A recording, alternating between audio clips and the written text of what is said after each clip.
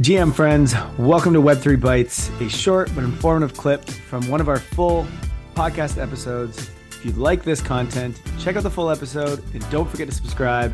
It helps us grow, but it also makes sure that you don't miss another episode of the Web3 Academy podcast. Enjoy. Live streaming it's still pretty much segmented to gaming. I mean, maybe you can tell me if I'm wrong, but to me, it hasn't moved beyond gaming.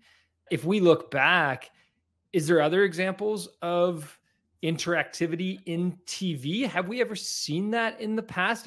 Before we continue on here, I just want to understand that state. This is great. I love that comment because this is something I hear so often. Mm-hmm. I'm going to debunk that in a second because streaming is actually everywhere. And back to interactivity on TV, interactivity has been kind of a wild goose chase since the 80s. So in the 80s, here in the US, there was the Wheel of Fortune, and you could play along on TV with the Wheel of Fortune right here. Okay, so for everybody listening, Alex has got a board game that he's holding up. Oh, it's not a board game. It's actually, no, hold on. Let me, then I have to open it now. If you think it's a board game, you're going to be surprised. This is okay. This is actually an electronic device that would know what game is running live on TV, what are the questions, and you'll be able to input your own letters and play along, just like if you were another contestant. And you could earn money. You could earn money. So you're literally playing along like the guys on the show, on the studio, they would make more money than you for sure.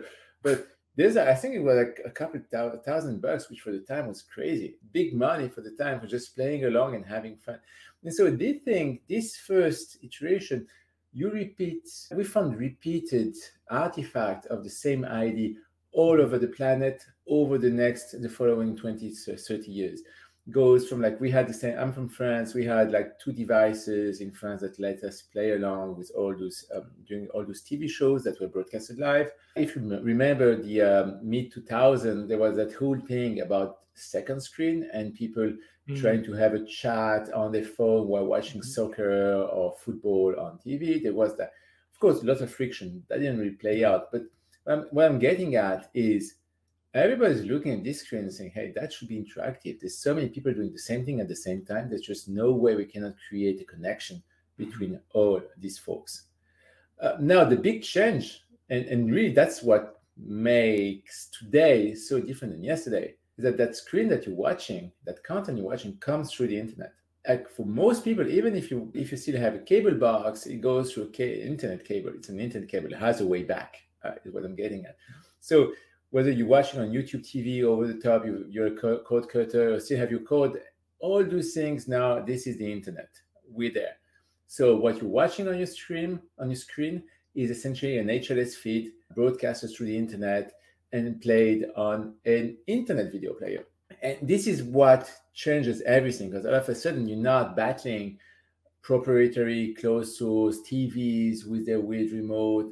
But no, you actually, everything is working on open internet standards. And so that's really what allowed us to innovate and to build that idea of an overlay that would add interactive components and buttons over the screen.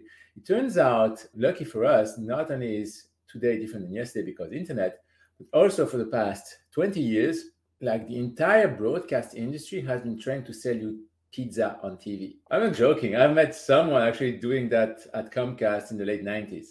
So okay, selling pizza on TV is a thing. And the entire industry has built a lot of primitive, a lot of channel, a lot of bricks, essentially, to try and achieve this. What we did is essentially look at all that, say, hey, how can we recombine, add some level of digital ownership, because if I'm going to toss a t-shirt, you need to be able to own and get that t-shirt. So essentially, digital ownership, gamification, it's got to be a game, it's got to be fun, you need to be yelling and feeling that this is super massive and everybody's playing at the same time. All this slapped over the feed, so you don't have to take a second screen and you can just play where you're watching, where you already are. And this is really what we launched in 2018 on Twitch, because Twitch was nice enough to be very forward-thinking and build a lot of tools to make it easy to create those type of experiences. So we started there, and then we expanded and built our own platform and went further. But yeah, Twitch was great because they had something called extension. They still have it. And this is, for me, one of those nuggets that someone, I don't know the story of extension, I'm still looking about it, but I think this is the most brilliant thing. Someone had literally the same vision and said, hey, we're going to allow people to put buttons over the screen. And we have no idea what they're going to do, but it's going to be fun, and we'll see what happens. So we got a lot of weird things that were playing farts and doing other things on Twitch. But that's also what allowed us to launch a first iteration of Azarus in partnership with Ubisoft and Rainbow Six Siege, and get everybody who's watching games of Siege to play along and ask hard questions about what just happened. And we had a whole integration. So we know some of the hardest questions were, how many bullets were shot? People will get it. You will be surprised. But that creates the amount of activity that generates in the chat. People just trying their luck.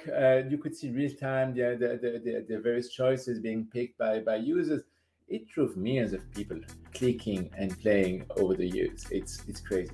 Thank you for listening to Web3 Academy, your one trusted source to capitalize on the next big phase of the internet. If you enjoyed this episode, please share it and subscribe or follow so that you don't miss the next one. While you're at it, there's a link in the description for our free newsletter where we provide timely and relevant Web3 insights so you can confidently build and invest in Web3. Make sure to subscribe today. One final note. This podcast is for educational purposes only, and nothing we say is financial advice. Crypto and Web3 are risky, and you should never invest more than you're willing to lose. Thank you, friends, and see you in the next one.